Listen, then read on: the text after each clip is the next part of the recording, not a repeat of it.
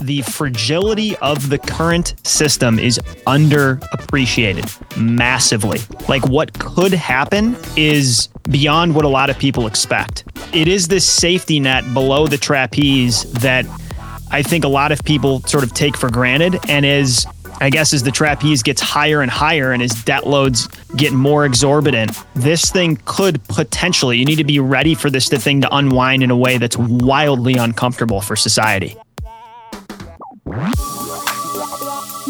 This is the Blue Collar Bitcoin Podcast, a show where average Joe firefighters explore the most important monetary technology of the 21st century.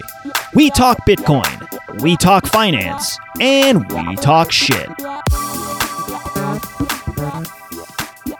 It's another week and yet another episode of the Blue Collar Bitcoin Podcast. Thanks for joining us. This week's episode is a discussion that Josh and myself, Dan, had on Twitter Spaces and the Bitcoin Magazine podcast with Chris Alamo and Q. This chat centers around a three-part series we've recently published in Bitcoin Magazine. It's titled Fixing Broken Fiat Plumbing, a firefighter's take on today's precarious economic mechanics and how Bitcoin steps in as an empowerment tool for the middle class. In this hour, we cover a number of topics both in and beyond these articles, including currency debasement's impact on wage earners, why QE is often poorly understood by Bitcoiners, debt versus GDP spirals and what a soft default looks like for a sovereign nation state, why we shouldn't be rooting for global economic meltdown, and much, much more. The articles we discussed are linked down in the show notes, and if you're finding value out of what we're doing here at BCB Pod, do us a favor and subscribe on your app of choice or on YouTube and leave us a review on Apple. Bitcoin Magazine is a publication and a company that earns more and more of our respect each passing year. If you're interested in the Bitcoin Amsterdam conference, you can use promo code SATS, S-A-T-S, for 10% off tickets. Additionally, they recently released the terrific censorship-resistant issue, for which you can use promo code BMLIVE, that's B-M-L-I-V-E, for 10% off. The Blue Collar Bitcoin Podcast is powered by the most badass company in Bitcoin, CoinKite. CoinKite's array of products can do it all in the Bitcoin custody realm. From gifting your 88-year-old grandmother some Bitcoin who doesn't even know how to turn on a computer, to complex security schemes that make highly secured classified regions of Area 51 look pathetic. Most notably, the Cold Card is the most reputable signing device, aka hardware wallet, in the business, and it's recently been upgraded. The new Mark IV has improved secure elements, USB-C connector, new plastic, NFC, massive RAM for multisig, and much more. But it does not stop with the Cold Card, folks. CoinKite has new custody products worthy of your attention. The Tap Signer, for example, is a simple Bitcoin wallet in your pocket. Think of it as a Bitcoin private key on a card. You can sign mobile transactions by tapping the card on your phone. Tap Signer is a way to securely store Bitcoin on your phone by keeping the private key off of the device. Use promo code BCB for 5% off select purchases, including the Cold Card, at coinkite.com. Without further ado, here's our chat with the boys at Bitcoin Magazine. As a heads up, this was recorded on Twitter Spaces, so please excuse the audio, which is below our normal standard and does have a few momentary glitches. All views and language expressed by the hosts and guests in this podcast are solely their personal opinions and do not reflect their employers or organizations they are associated with. Do not treat any of the content in this podcast as investment advice or as an inducement to follow a particular strategy. This podcast is for entertainment purposes only. Thanks for joining us, Dan and Josh. I know Q and I are excited to have you guys here and to talk. I guess if you guys want to give a brief introduction of who you guys are and what you guys do, and then we'll get into it. This is Dan here on the Blue Collar feed, and then Josh is our shitposting handle, Firehouse Trash Can. Firehouse we trash. are. That's what you would expect to get is shitty audio out of a trash can. Yeah. We're a couple career firefighter paramedics in the Midwest. We work at the same place. We're dear friends. We launched a podcast well over a year ago. We have weekly conversations where we talk Bitcoin, we talk finance, and we talk shit. Not necessarily in that order.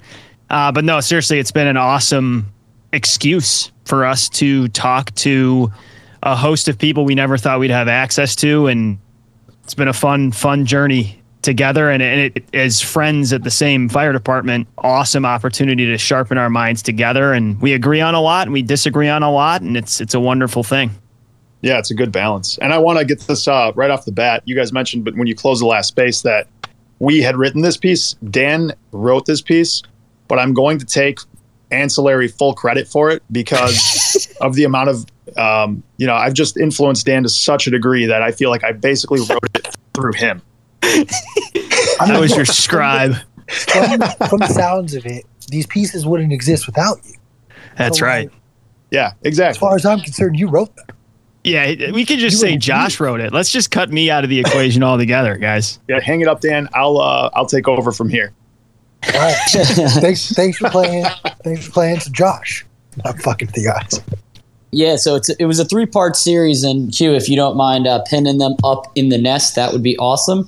But I know the first one was basically talking about the fiat plumbing system and how Bitcoin fixes this. So I'll kick it over to Dan and Josh to start. I know there's a couple key pieces that I want to touch on, but I guess give a brief, too long didn't read for the people in the audience that haven't read it yet, for what this entails, and then we can go into more of the nuanced details once you give an outline of it. For sure.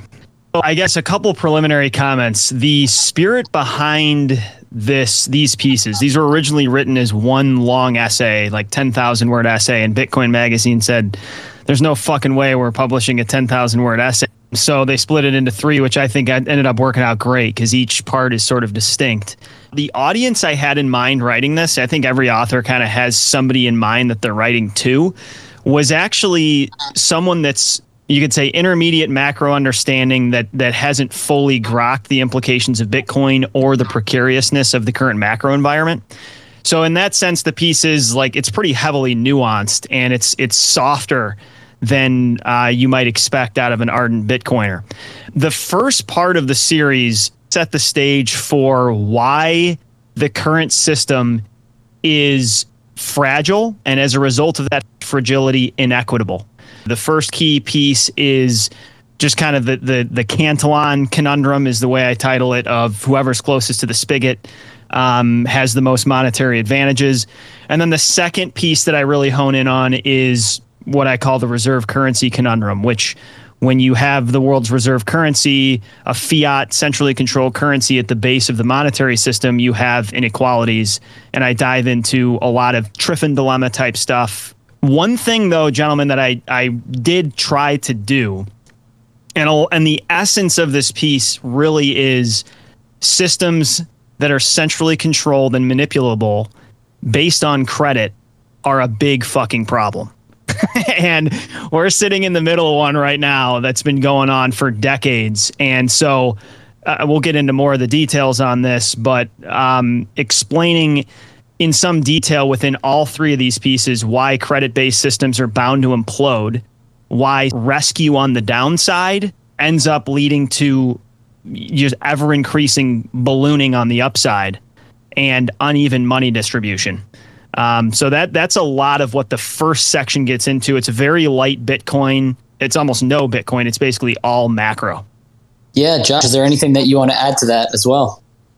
Yeah, I think you did a great job of kind of fleshing out exactly why the current financial system is in such disarray. And as he said, the Cantillon effect, it basically is those receiving the money first disproportionately benefit from those versus those who receive it last. And that can also be introduced through the manipulation of interest rates. Austrian economists would argue that an artificially low interest rate causes malinvestment because your profitable company at, say, 3% rates, which are artificially 3% when they should be 10%, would be completely bowled over and destroyed at 10%, which is the prevailing fair rate above inflation, I'd argue, right now.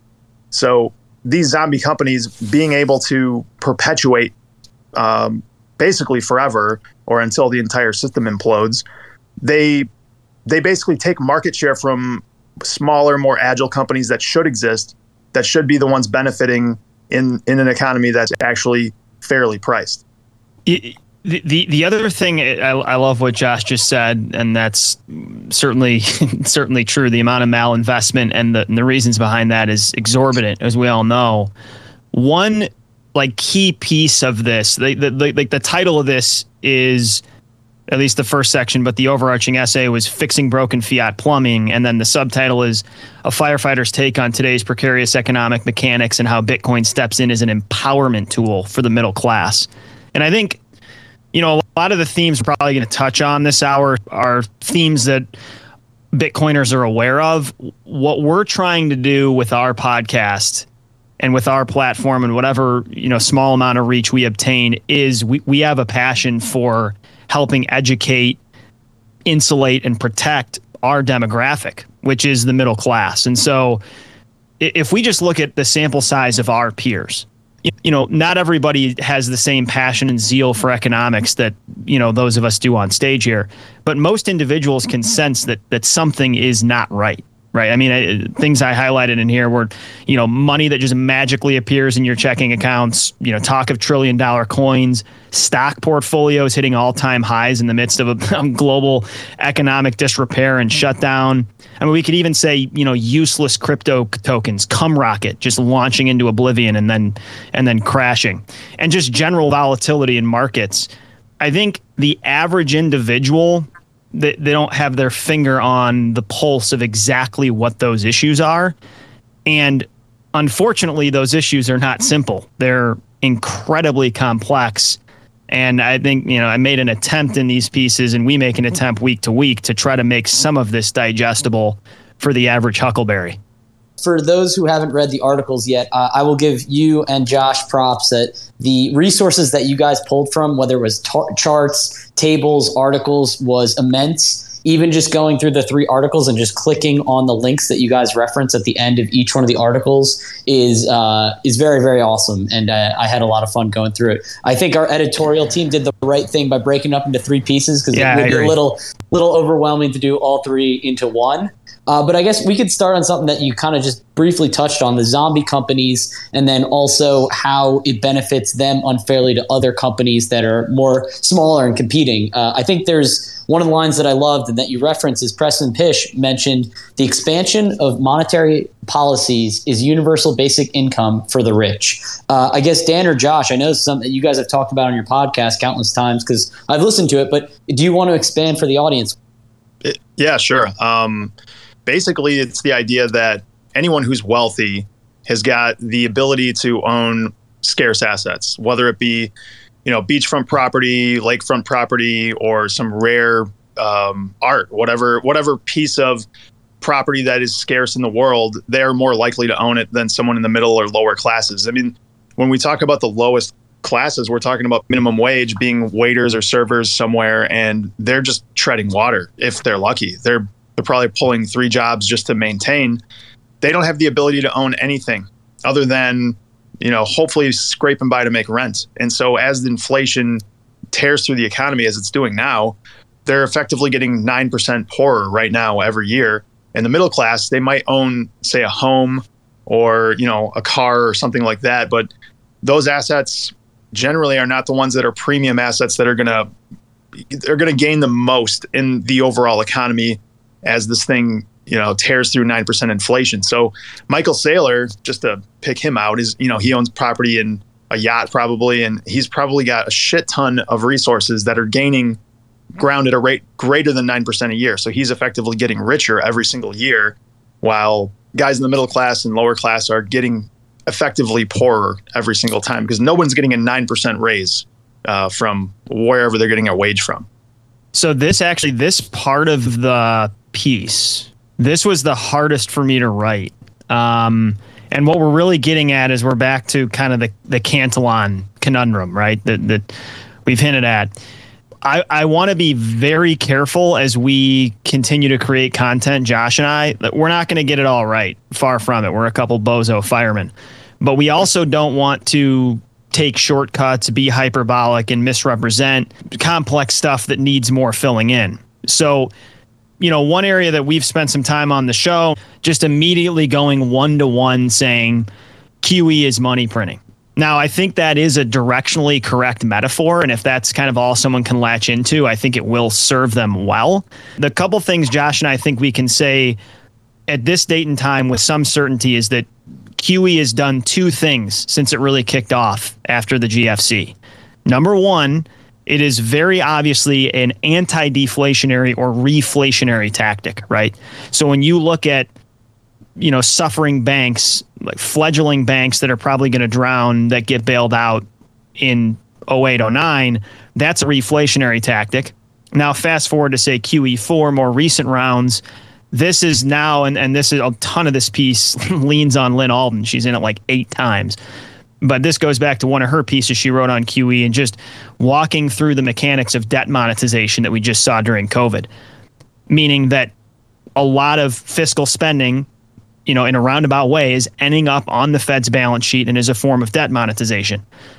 Regardless of the way you spin this, and that's some complicated nuance for somebody that's not super familiar with QE, regardless of which way you spin this, it seems quite obvious that there is some degree of correlation between central bank balance sheets and, we could say, for sake of simplicity, equity valuations and asset valuations. I included a chart in this piece that Preston Pish actually initially tweeted, and it's from Yardini Research, and it has the S&P over major central bank balance sheets, and the way these two things trend is almost frightening, right? So whether it's through rescue on the downside, reflation, not letting things fully collapse, it seems quite obvious that intervention leads to asset inflation. Now we have to consider, kind of parlay that into wealth inequality, which is more dramatic now than it's been in a long time. And when we think about assets going up, we have to say, well, who holds the assets? And I think one of the most powerful charts in here shows the median net worth of the different quintiles of society. So it's got the economy divided by fifths. Median net worth is 122 grand. But if you go down into that bottom 40%, right, of wealth in this country, and this is the United States in particular, you're looking at well below $50,000 net worth. And when you're down into the bottom 20%, you're at $6,000 net worth. The people that are thinking this stuff through are in large part the asset holders. And most people don't hold assets, and a counter argument, could be, well, they bailed out a lot of mortgages too, right? And a lot of middle class folks have mortgages. Well, that's true. But we also have to then dig into what are the value of those pieces of real estate? Who's benefiting from massive balloon to the upside? So yeah, there's some the depth that's worth pursuing, but it's incredibly important to recognize that artificial money that is centrally manipulated has shown the propensity to lead to asset price inflation.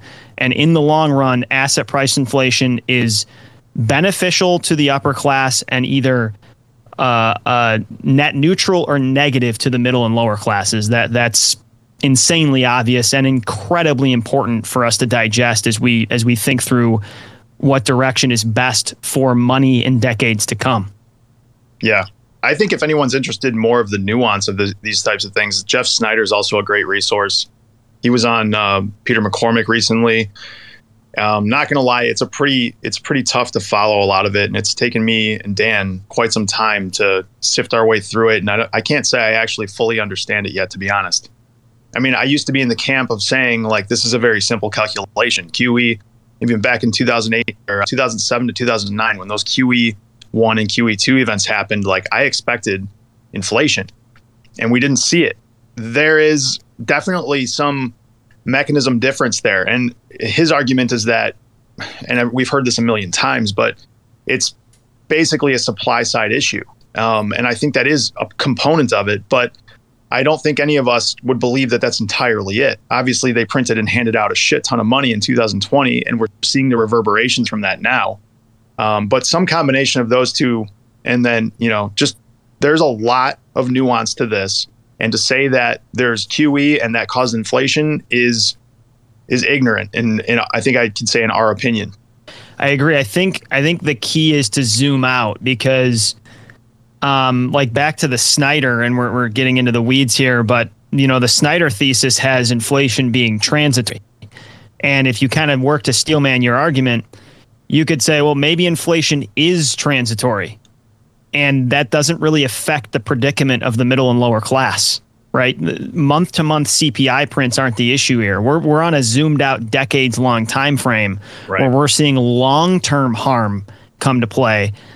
And so focusing in on months or even, several years isn't necessarily the spirit behind this piece. Yeah. Well, even if you'd argue that this is transitory, which may be true, prices are not going back down to their norm where they were 2 or 3 years ago. Like, that just means that we'll have these prices stick, and hopefully we won't see another 8 to 9% on top of that in a year from now or higher. That's arguable, and I don't think anyone in this room or anyone in general really knows where this is going to land. I sort of doubt we'll see some kind of hyperinflationary event in the next 5 years. I don't think so, but there are a lot of things that remind me of reading When Money Dies. If no one in this room has read that, I'm sure a few of you have. It's a book about the hyperinflation in Weimar Germany in the 20s, and the volatility during that time was immense. And I think, Dan, you had a chart talking about gold's volatility during that time in your piece, didn't you? Mm-hmm. Yeah.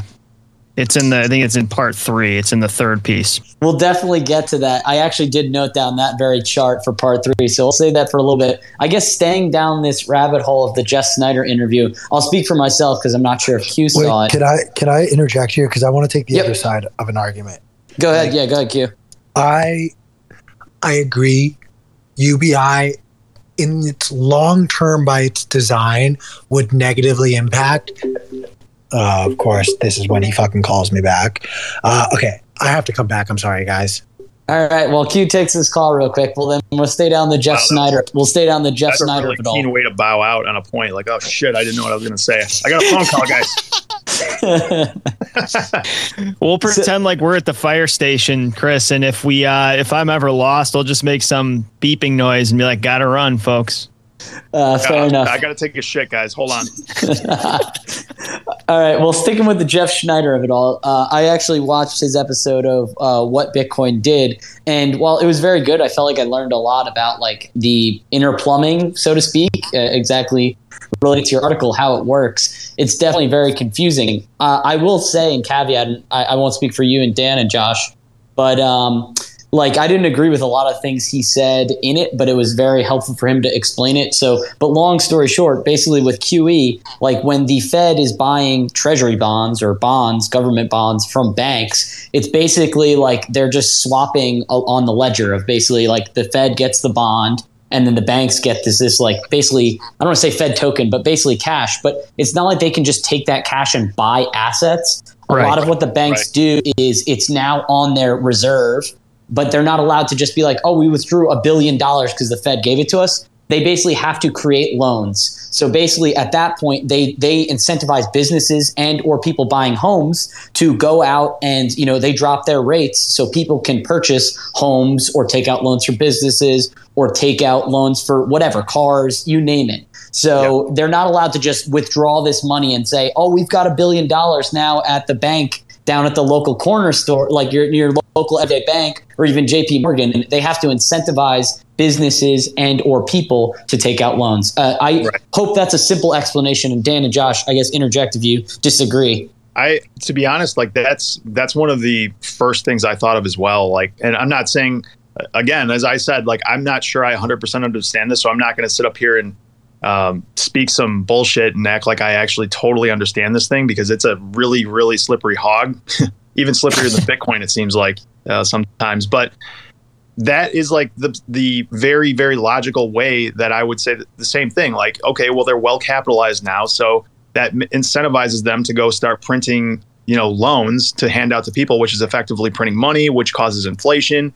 And that was the rudimentary understanding that I thought I understood. But the more I go down this rabbit hole, I just don't think that's entirely accurate to state, although it makes total sense. And I'm not, like I said, I don't want to sit up here and speak out of my ass and say something that isn't accurate.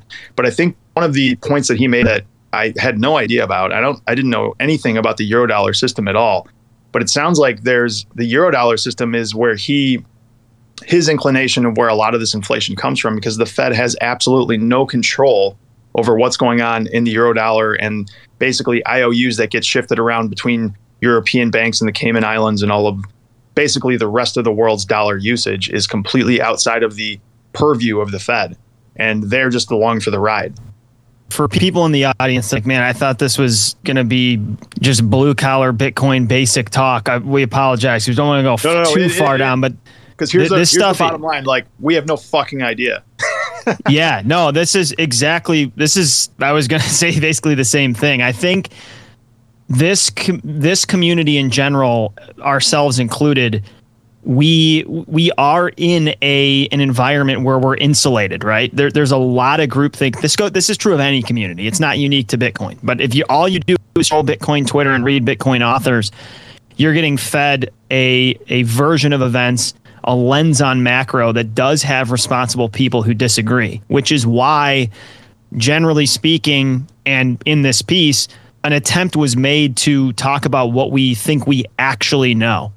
And I mean, if there's this, Lynn Alden wrote this piece, I think it's over a year old or somewhere in that vicinity. I think it's titled Banks, QE, and Money Printing. And she really gets into the nuance and mechanics behind QE. And I think for someone that's in the audience that's confused, the most recent events, the most recent tactics of QE are the most digestible, in that there was exorbitant fiscal spending through COVID, and an enormous amount of treasuries ended up on the Fed's balance sheet. To try to characterize that as any other way than money creation and money printing, which was directly inserted to consumers and spenders, it's hard to kind of move out of that reality. I mean, if you're going to make this extremely simple, like the most simple way to explain this is like there's two types of QE. There's the fiscal QE combination, which is helicopter money. And then there's QE within the banking system, which, as far as I understand it, this is Jeff Snyder's reality, which I'm not sure I agree with because I just don't think I totally understand it yet. That may not be inflationary because it stays within the banking system itself. But when the Treasury, the Fed get together and they decide we're going to create bonds, and the Fed is going to or the Treasury is going to monetize that and send everybody a check, that is absolutely inflationary. There's not really any. I haven't heard any kind of an argument that could take the other side of that, because it's pretty obvious. More money in the system, chasing the same amount of goods, is going to create some inflation, and seems like a good amount of it. Yep. And then back to the main thesis, right? The zoomed out point that when you step into the market, yes, it is through swaps, but you're also not allowing an enormous amount of treasuries to go enter the market in an organic, natural way. When you backstop financial markets and when you create liquidity when things inevitably want to delever, right? And you do this over years and decades. We have enough data now to support the idea that this leads to asset price inflation. Now back to the middle and lower class. This is a big freaking deal. I mean, even if we just zero in on mortgages and homes, like, we work with guys who are having a hell of a time buying their first home. Josh and I bought our first home years ago, and we were in a totally different environment based on our earning capacity than people are today. That's just one small example. But the middle and lower class are getting pinched in a very profound and troublesome way right now. And the other point I wanted to make, Alemo, because in this section, in the first section of this 3-part series, it gets into reserve currency, US dollar, and treasuries sitting at the base of the financial system, the sort of perpetually strong US dollar. Well, we're sitting squarely in the crosshairs of that issue right now, and we're seeing the DXY do some unique things in comparison to international markets. And this does just make our exports far more expensive, pinching the middle manufacturing class further. So there's a lot of things sort of coming to a head at once at this date and time, I would say. Yeah, I completely agree. Anything else to add there, Josh, or do you want to start shifting over to part 2? No, no, actually, I think what Dan's just describing there is, again, the Triffin dilemma. And if anyone here isn't familiar with that, it's basically that the reserve currency country in the world has to run deficits in order to provide the world with currency that is the reserve currency, in order to keep everyone else liquid. So over a longer period of time, it causes a huge problem for the reserve currency country, which is a problem that Triffin identified back in the during Bretton Woods and said was going to be a problem. We basically said, fuck you, we're ignoring that because we want to be the reserve currency, and that's a problem for 50 years ahead of time. And we're watching that problem come to roost. And guys, I think another, like when we're talking about Triffin dilemma, when we're talking about the issues of a fiat reserve currency and people needing dollars internationally, right, to participate in financial networks, this is a fiat problem. Like that, we have to go once again back to first principles. The fact that a single nation's currency is sitting at the base of the financial system is a freaking problem. I think it's something that people are going to look back on in 100 years and go, why in the hell were we doing that, right? So this is, I mean, Q Bitcoin, an internationally neutral, censorship-resistant digital bearer asset, could not be more of a perfect fit. I mean, there's just so many problems with global markets disproportionately relying on one country's fiat currency. Yeah, I could not agree more, Dan. Yeah, I mean, today was the FOMC meeting, and everyone was waiting on bated breath with Jerome Powell with what he was going to say. You know, am I raising interest rates? Is he hawkish? Is he dovish? Does he look happy? Does he look upset? Like, what color ties do you have on? Yeah, exactly. Like many Bitcoiners have been saying how ridiculous this is that we literally wait for one man, or I guess if you want to say all of the Federal Reserve governors of the United States, I think there's 12 of them, you know, what they decide the monetary policy is for the U.S. and ultimately the world. That's very much a fiat problem. So I guess going over to part 2 was called Bitcoin Purchasing Power Preserver. And I guess I want to start with one of the things that was very interesting. I know that you noted that when a country starts getting about 100% debt to GDP, the situation becomes unrecoverable.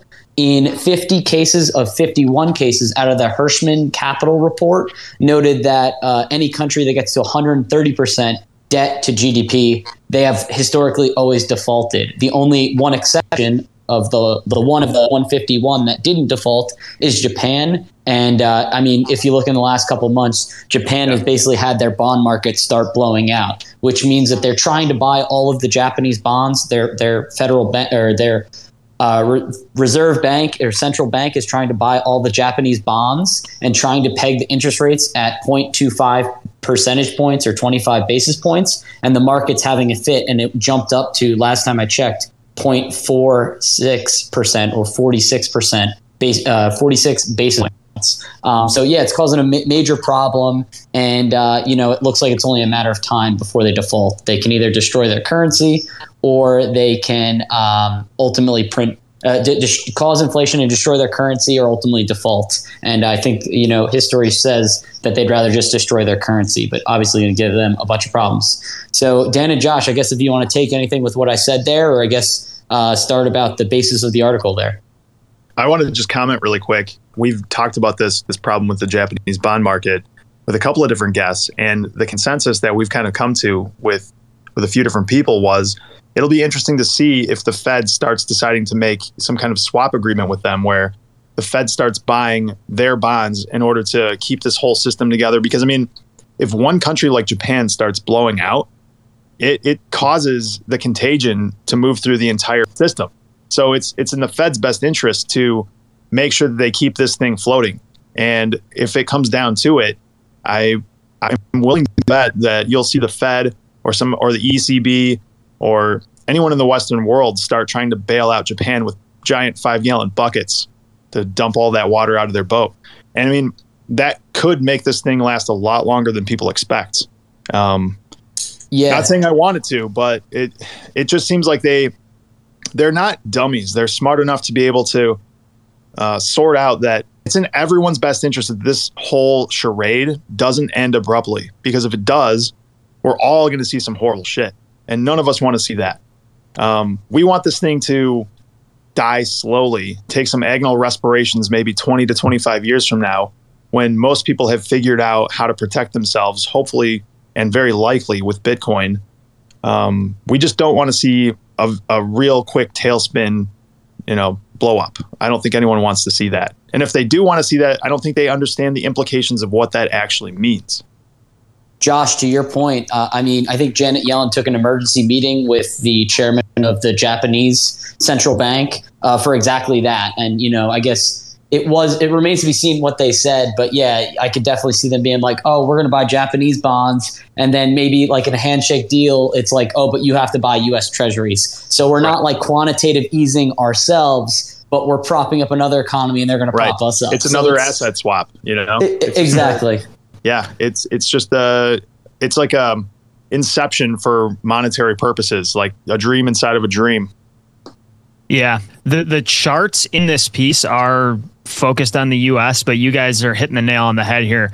Markets are so globally intertwined that it is not individual case studies whatsoever. I mean, the potential for international contagion is dramatic and sort of unprecedented in a lot of ways. I mean, the debt situation is an absolute shit show. We know this if you're in Bitcoin and you listen, but this is one of the sort of anchor points for me. I've been in Bitcoin for say 5 years ish, and anytime I'm, sometimes you feel like you have the whole thesis crystal clear, and then sometimes it gets a little more gray. And I think one of the points that I always go back to is just the sovereign debt environment and really the total debt environment that we're in.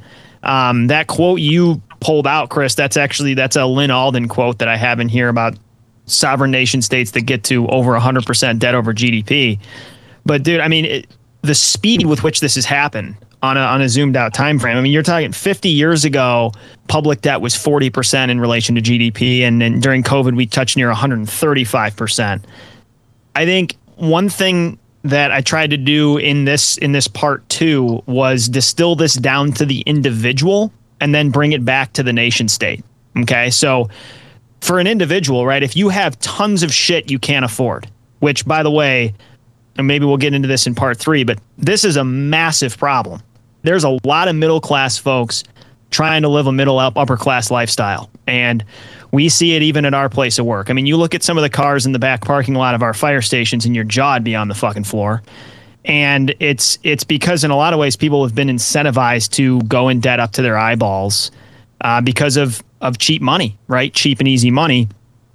But for the individual, right? If you're way over levered, you're way over indebted, you end up just defaulting. You go bankrupt, right? You get called in, but it's way, way different for nation states, particularly one with reserve currency privilege like the United States. And so we have to understand that there's this opportunity for soft default. When you have significant access to the price of money and the quantity of money, when we touched on this with QE, you have the ability to slowly monetize this debt. And so that's what you referred to from that Lynn quote of in virtually all cases where debt gets over 100% of GDP, debt is in some way monetized, and there's bag holders, significant bag holders, largely those with fixed income. Foss talks about this all the time. I quoted him in here, and here's one of the quotes. In a debt GDP spiral, the fiat currency is the error term. This is pure mathematics. It's a spiral from which there is no mathematical escape. So back to the main point here. Well, who's going to be harmed by this, right? Who's going to be harmed by debasing fiat currency because of a debt problem that can't be solved any other way? And a lot of people are going to be harmed, but I think we make the argument week in and week out that middle class members are going to be directly in the line of the debasement firing squad. You got people that are relying on Social Security, pensions, annuities, even Chris, traditional retirement portfolios that are working off of a outdated risk parity composition that's just not going to work. I mean, when you're 40% exposed fixed income over the next 30 years, I think you're going to be left holding some bags. And this goes back to inequality because the wealthier in society generally have access to choice assets, to the know-how, to financial professionals that are going to allow them to get on the lifeboat, so to speak, and escape this sinking ship, which is going to be sort of perpetual and insidious debasement of fiat currency over the next decade, 2 or 3. At least that's how I see it. Yeah, Josh, is there anything you want to add there, or do you want me to hit on the next point? No, I think Dan covered that pretty damn well. I really got nothing to add there. Yeah, and I know we were talking about the Weimar Germany priced in gold versus the paper marks. I actually just posted that up in the Nest. I believe you quoted it from Dylan LeClaire, or at least that's the chart that I'm posting up there for now. And it shows that, it looks like a steady up and to the right rise of like gold in marks. But when Dylan posted it with showing the rate of change at basically, gold going up in price, crashing in price, and doing the volatility of it is just absurd. It's crazy. Yeah, and I think Bitcoin's going through a very similar thing. I guess if you're looking at it from like the Austrian school of like how basically a base layer money gets monetized and becomes a money. I definitely see that as the case now. I guess Dan and Josh, you could probably attest to guys in the firehouse saying, how is Bitcoin's purchasing power like a preserver when it's only gone down, 75% in value from 69K highs right now to we're at, I think, 22 or 23K. So I guess maybe if you guys want to expand on that topic, I know that I agree that it's monetizing. It's going to be a volatile journey. As you guys say, it's a slippery hog to hold on to. You just don't want to get over levered and over your skis. But I guess if you guys want to add anything to that, Dan or Josh. I want to take a quick divergence here because that chart just reminds me of something we were talking about. Actually, Dan and I were talking about this on a little road trip we did. The interesting thing about this is, so the Fed, in my opinion, my estimation is that they are raising rates because they understand that they're going to have to start cutting rates, and they want to raise rates to a certain level where they feel like they have some cushion to start easing again. So where I see this chart kind of intersecting the reality we're seeing right now is in, say, and I think we talked to Sansoni about this as well, Dan, in our last episode, is basically they want to provide themselves a cushion so that in, say, November, because we all know this is all politicized, they're going to probably start cutting in order to make the sitting president happy so he looks good for the next election cycle. They want to get this to a place where they can start cutting meaningfully so that they can show that we stopped or at least halted inflation. Now we're going to ease a little bit or a lot of it in order to let the economy recover here. So they have to get rates high enough so that they can start doing that. And in so doing, when they do decide and they make the announcement that they're going to make some cuts, however that happens probably later this year, early next year, all of these risk assets are going to absolutely skyrocket. And we're going to see this chart playing out, especially in Bitcoin. Like, you watch this thing go to 69,000. We're watching it go down to 17.5. Maybe it goes to 10. I have no idea. But when they do pivot, this thing is going to rip, and it's going to do it's going to make waves just like we're seeing in this chart of gold going exponential, absolutely shitting the bed, down 80%, and then exponential again in shorter and shorter periods of time. I mean, it seems at least likely from the chair I'm sitting in, a risk chair, just like boss. Fireman sitting in a risk chair. Yeah, dude, I love what you just said, Josh and Chris. I think a very key message for any Bitcoiner, but particularly one that's recently hopped on the ship, say this cycle, and this is their first real cutback that they've experienced. Expect volatility, man. Systemically fragile markets that are underpinned by credit, which we've talked about, they are going to have a propensity to be volatile, and increasingly so. It makes me think of, Pish talking about like contractions in the market. The contractions of the market are getting closer and closer together. But this thing is going to whipsaw both directions. That's markets in general. But now let's zero in on what Bitcoin is. And let's be honest about what Bitcoin is. And I think price action over the last 6 months to a year has shown us that it's different than a lot of us maybe hoped or expected. We're not even remotely close to a decoupling, right? Bitcoin is still very new. It's only 13 years old. It's by and large very poorly understood. It has totally inelastic supply that's completely unresponsive, which can create massive upside. And anytime you get massive upside, guess what you get with it? Massive downside. And then just in the mind of most big financial players, this thing, Bitcoin, is optional and speculative. A credit crunch environment where people need to come up with dollars to make good on promises. They're going to get rid of things that are optional and speculative. And in the minds of a lot of big money, right? Hedge funds, family offices, whatever, we could go down the list. Bitcoin sits squarely in that category. One of the things you said that's most important in my view is it's massively misunderstood. that is the reason that it's so important to responsibly attain as much of this as you can. If you understand it and you have conviction in it, and you can withstand and deal with the emotional terror that comes with watching your, investment go down 70%, which this is now my second rodeo on this, to having, dealt with 2018 and 19. If you can withstand the pain, you, in the long term, you're going to be much better off. Like this thing is going to be worth much more money. I wouldn't put a number on it, but it is the misunderstanding of what this asset is and what the bearer instrument side of it actually means. I mean, the fact that even Satoshi himself said this is basically, imagine a gray metal that, like gold, but it could be sent over to the other side of the world at the speed of light. That is, I mean, a very simple understanding of this, but that is meaningful. The fact that this is a very finite substance that can be moved around the world at the speed of light and can be stored on a couple of seed plates in a couple of different places, and nobody can take it from you no matter what. There is no way for them to take it. Yes.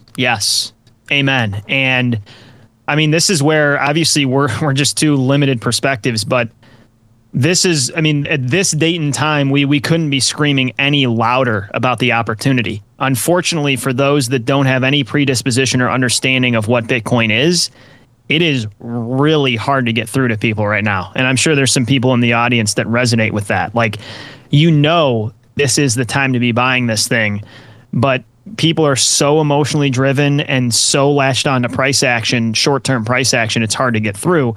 But back to this chart, Chris, like going back to the paper mark in Germany, I mean, think about what a buying opportunity gold would have been in those, massive troughs, right? And we're in one right now where a bout of dollar strengthening, as we could say, and this is not going to be the last time it's going to happen. It's just that the barometer is going to move, right? I mean, in this piece I threw up, I think it was documenting Bitcoin, and basically the point, it was a tweet they had showing the same price of Bitcoin at 22,000. At one point in time, I think it was maybe 2017, it was extreme greed, and it's currently extreme fear at the same price point. And it makes me think of Vijay Boyapati's bullish case for Bitcoin, talking about just how relative assets are as they're monetizing. What is cheap and expensive is a totally moving target. And today's capitulation was, the euphoria from 3 years ago. And that's going to continue to play out in the future. But man, if you're somebody that understands what's going on here, in my opinion, these environments like we're in right now are going to look unbelievable as buying opportunities. And I just can't say that loud enough. Yeah, Dan, to your point, I think with massive volatility also comes massive speculation, unfortunately. So I think a lot of people, whether we're equating this back to Weimar Germany with them speculating on the price of gold and the price of the paper marks, is exactly what's going on in Bitcoin right now with large institutions or, Tesla or you name it, basically companies and or people speculating on the price going up and down. But with this mass speculation and volatility, it's people speculating in all facets of the economy, in real estate, in used cars were up like 50% a year ago. So like there's just speculation across the economy. And when you're centrally planning it, you are making it more difficult for people and businesses to make sound economic decisions. So I'll steal a line that you guys always mention in your podcast, but it's a slippery hog and it is a very wild one to say the least. But ultimately, I think our thesis are the same, that, in a long enough time horizon, this is going to be a very successful, I don't even want to say investment, but just a very successful thing to preserve your purchasing power, kind of equating it to your article. I know we're kind of coming to the end here, but I think I want to hit on part 3 before we do. It's Bitcoin is money made simple. And I guess I just want to say 2 really quick quotes from 2 awesome Jeffs in the Bitcoin space. One is Jeff Ross. At some point in the future, Bitcoin will be seen as the ultimate risk-off asset. Obviously, he's speaking that it's seen as a risk-on asset currently. And then another one was Jeff Booth. The technology of Bitcoin allows you to build a system peer-to-peer that doesn't require debt for velocity of money. And what I just said is probably the most important thing about Bitcoin. These are just 2 references that you guys had in your piece, Dan and Josh. I guess if you want to go there, or if you want to start on basically the title of Bitcoin Money Made Simple, what are your thoughts? That Jeff Booth quote didn't strike me much when I first heard it, but the more I thought about it, it is probably one of the most inspiring quotes in Bitcoin I've ever heard, because in the past, we've always needed to have credit in order to move money at any pace around the world with any velocity, and which builds this entire monster of having counterparty risk across the board built on top of other counterparty risk. But this asset, because it can be transmuted across the world at the speed of light, it requires absolutely no counterparty risk whatsoever. And that is encapsulating what his quote means. And it's, when you really understand it, it really, really strikes home. Yes, it does. The just to regurgitate some of what you guys have been saying, I mean, we just talked about how Bitcoin's probably going to shit the bed in deflationary credit crunches in the short run. But like that Jeff Ross quote you threw out, I don't see it staying that way.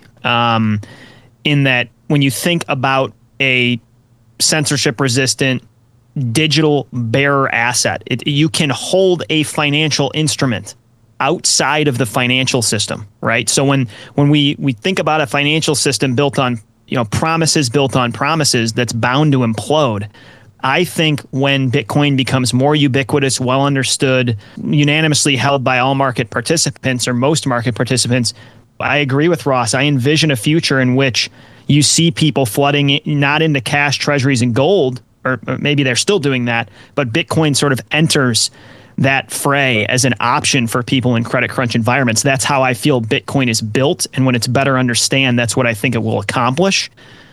So yeah, I agree, Josh, that Booth quote was so profound, kind of my standout from the conference.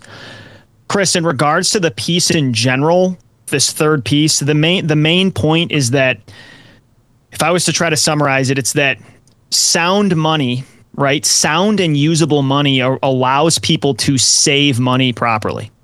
Saving and investing have become synonymous in today's economic landscape, because over time, dollars lose value, right? You can't preserve generational wealth. I think in a less debt-based, lower credit environment, you're going to see, that Bitcoin is 21st century proof as sound money. It's sound money that works in the 21st century, that allows people to preserve buying power. It doesn't mean investment's not going to happen. It doesn't mean debt's not going to be issued and not going to proliferate.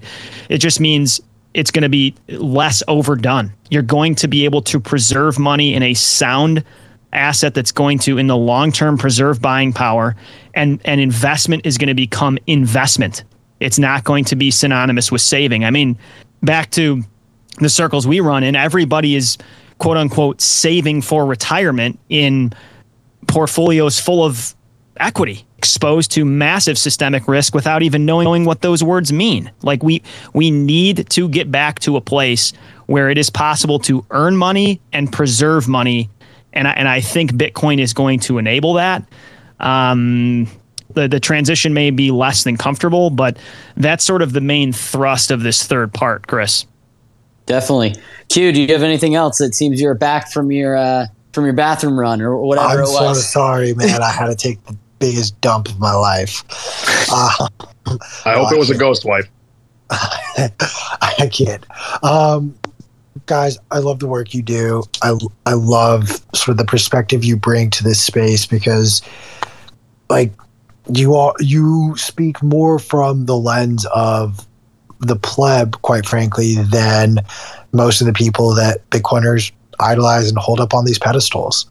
We're honored to be called plebs. I want to throw a wrench in this because I like to be spicy. I want to go back to the question that I wanted to ask you, and if you'll entertain me to take the conversation back to UBI for just a moment. I buy every single data point that proves that UBI will not materially work. However, that is running under the assumption that you want to make the current system continue to work. But as Bitcoiners, none of us want that. As Bitcoiners, why do we reject something like UBI that would be the kiss of death to fiat, that would actually ruin the dollar even faster. Like, I hear UBI, and my instinct is, fuck yeah, print more money. You want to put liquidity back in the market? Fuck yeah, do it. Burn this shit down in 2 years instead of 20.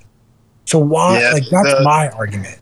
I think the response, and I think when you left, we talked a little bit about why it might be better in the long run for everybody if this thing doesn't burn down in 2 years, is because, I mean, when shit happens fast and things break really badly, this isn't going to be the kind of scenario any of us want to live through. Like, it's going to be like, that would be a Mad Max scenario where you're going to need gold, coffee, whiskey, and guns. Like, that's not the kind of investing I want to be doing. Like, I'd much rather watch this thing fall apart in a more easy 20-year period, allow people to understand what's happening and protect themselves, because let's be honest, 95% of the world doesn't understand what's going on and they're not protected. And I don't want 95% of the world looking for me when I'm lucky enough to have figured out what's going on here. That's basically the reason that I don't want to see this thing fall apart in 2 years, because it'll be a fucking disaster. Yes, I agree in a lot of ways. I mean, I think they're going to do UBI. Like, I don't see any other way around it. I think the levers that they've kind of gotten used to pulling through the banking system are sort of at the bottom. Like, they can't get any more leverage out of them. And so, I mean, I think COVID was a perfect representation of, they're going to have to use the fiscal route to get money moving appropriately, especially when you add in the fact that wealth inequality is where it's at. I see it sort of as an inevitability, and I do think it will be a billboard for Bitcoin. In blue collar Bitcoin speak, like, throw as much slop in the hog pen as possible, because it's going to make Bitcoin go to the moon. The more artificiality and slop that is thrown in markets, the more that this bright orange bee is just going to keep flashing. As I kind of think what you're getting at and he's getting at. And so, yeah, from a my bags going up standpoint, I totally resonate with what you're saying, and I think it will lead to Bitcoin price appreciation. Any other thoughts there, Josh, on that? I mean, were you saying, no, Josh, one clarification, were you saying that you think that UBI would accelerate the demise of the system to a troublesome degree? No, that's not what I'm saying. All I'm saying, I was speaking to Q saying that he wants to see it blow up in 2 years, and I'm just concerned about the social implications of what that would mean. Like, I have absolutely no problem with this thing going down. Like, the ship is going down. Like, the pace at which the water is taken on and how fast they can pump it out is the real question. So I just would really prefer for me and my kids and everyone listening to not live in a dystopian world where we have to go through 20 years of dark ages in order for this thing to end and flip itself into a bright orange bee. I'm hoping that we can see this thing transition without too much upheaval. Yeah, that's really what I was trying to get at. I certainly want this thing to end up being the end game, which I think it is.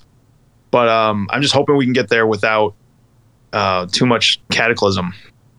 So I think we have to, unfortunately, like, Josh, you're so spot on. If it happens so like, it's actually even worse for the everyman if it happens so shockingly, because it's not the everyman that's going to be able to go and just buy $1,000, $2,000 of Bitcoin at once. It's Wall Street, it's Washington, D.C., it's the 1% of the 1%. They're going to be just fine. Oh, your dollar is going to be worthless by the end of this week. Cool. You're telling me buy gold, you're telling me buy Bitcoin. All right, fine. I now have 10 Bitcoin. I now have $10,000 in gold, and boom, it recreates the same issue. I totally agree with that. However, I think we have to separate what we want and what society needs and what is also likely to happen based on just historic examples. And unfortunately, history and the way technology is adopted, most people are going to miss this. The majority of people are going to miss this, and they're never even going to understand what happened. I agree. Like their kids will read about it in textbooks, and they'll say, huh? That's not how I remember it. Like someone said something about inflation, and the next thing I knew, I was paying $20 a gallon for gas. But then the government owned all the gas stations, and I don't know, something happened. Like that. Yeah. That is the majority experience. And that's exactly why we're doing what we're doing, because we're hoping that we can, bring along as many people as we can. That's really the basis for us. Dan writing this piece, us doing this podcast once a week, and talking to all the guys at the firehouse that we know. And I think everyone in this space, that's their ultimate goal, is to bring along as many people as they can. And we're just trying to do the small part we can, because we're a couple boneheads who don't know how to code. It's the best way we can help. Yo, Q, I wanted to say one other thing, because, yeah, dude, I love what you just said. Like, we may want it to happen one way, but that's not necessarily how it's going to roll out. And I think the fragility of the current system is underappreciated massively. Like, what could happen is beyond what a lot of people expect. We are used to a Fed put, a rescue to the downside that mitigates what could have devolved way, way further. In part one of this piece, I basically talked about 2008, the GFC, and saying, they sat around and watched the Lehman and Bear events, Bear Stearns and Lehman Brothers events. I mean, these are two massive financial players, right? And then contagion spread further downhill, and they're like, oh, shit. Like, if this keeps going, there may not be food in grocery stores. Credit cards could be shut down for months at a time. The majority of middle and lower class nest eggs could be wiped out. It is this safety net below the trapeze that I think a lot of people sort of take for granted. And as the trapeze gets higher and higher and as debt loads get more exorbitant, this thing could potentially, you need to be ready for this thing to unwind in a way that's wildly uncomfortable for society.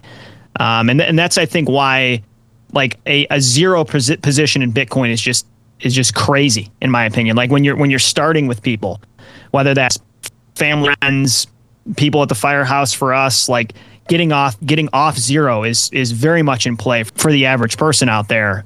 And this thing really could be just about the only lifeboat if the system really let go. Are we saying that's going to happen? No, but mechanically, the system is built such that could happen. Yeah, and I think I'm just trying to be as much of an optimist as I can in the watching all of this shit go down, because 10 years ago I would have said, fuck it, blow it all up. Like, I don't give a shit. But when you've got kids and you think about those types of things, you do not want that shit happening. As you get older and maybe a little more mature, you hope that things go a little bit more gradually and people can figure it out, so it's not a total fucking shit show. I still got some time. It's just me, myself, and I guess I should also be considerate of my girlfriend too, but no kids to worry about. Oh, fuck it, man. Just blow it up. Exactly. Chris, I've seen your hand up this whole time. Yeah, I'll take it from here. Unfortunately, I do have a hard stop that I got to begin the wrap up here. Dan and Josh, it has been a blast having you both here. Before I let you guys wrap, for those in the audience, make sure to get your tickets to Bitcoin Amsterdam. You can use the code BMLive to get 10% off your tickets. You can also use the code BMLive for everything in the store, as well as getting the censorship resistant issue that just dropped. Very awesome magazine that we created. We put a hard work into it. Dan and Josh, I will let you guys go, and then Q and Wicked, you can wrap as well. But thanks so much, guys. And I say this not just from me, but from everyone at Bitcoin Magazine. Thanks for being crazy Bitcoin plebs that run into burning buildings to save people. But where can everyone find what you guys do and all the work that you get, awesome work that you guys put out? Thanks for having us. We put out weekly episodes, Blue Collar Bitcoin Podcast. Our main Twitter handle that Josh and I share is @blue_collar BTC, the one I'm using right here. Yeah, but also follow Firehouse Trash for we're hopefully going to start reanimating this thing for some more shit posting. So follow Firehouse Trash as well. That is an actual trash can, by the way. Firehouse that's trash can. That is at headquarters of the department we work at. That is an actual trash can. Our friend Ryan is the one that put that face on it. And yeah, we're going to start shit posting on that thing. I'm sure it'll get banned a number of times based on what we're going to do with that handle. Yep. Thanks for listening, everybody, to a couple of plebes who pick up old ladies. Thank Put you out fires and pick up old ladies. Thanks so much, Dan and Josh. I appreciate all the work that you guys do. We'll definitely have to talk again soon. I honestly wish it could have been longer, but it was such great content. Make sure to check out the article on Bitcoin Magazine, the 3-part series. It was awesome content in there. Great references and links. Thanks, everyone, for hanging out with us, and we will catch you tomorrow. Have a good one, everyone. Thanks so much for listening into the show. If you enjoyed this discussion, be sure to like or subscribe on whatever app you're using for podcasts or on YouTube. And if you have an extra minute, go ahead and leave us a review. We are also active on Twitter at blue_collarbtc, and our email address is bluecollarbitcoinpodcast@gmail.com. We invite questions, comments, or inquiries of any kind. We look forward to you joining us again on the BCB Podcast.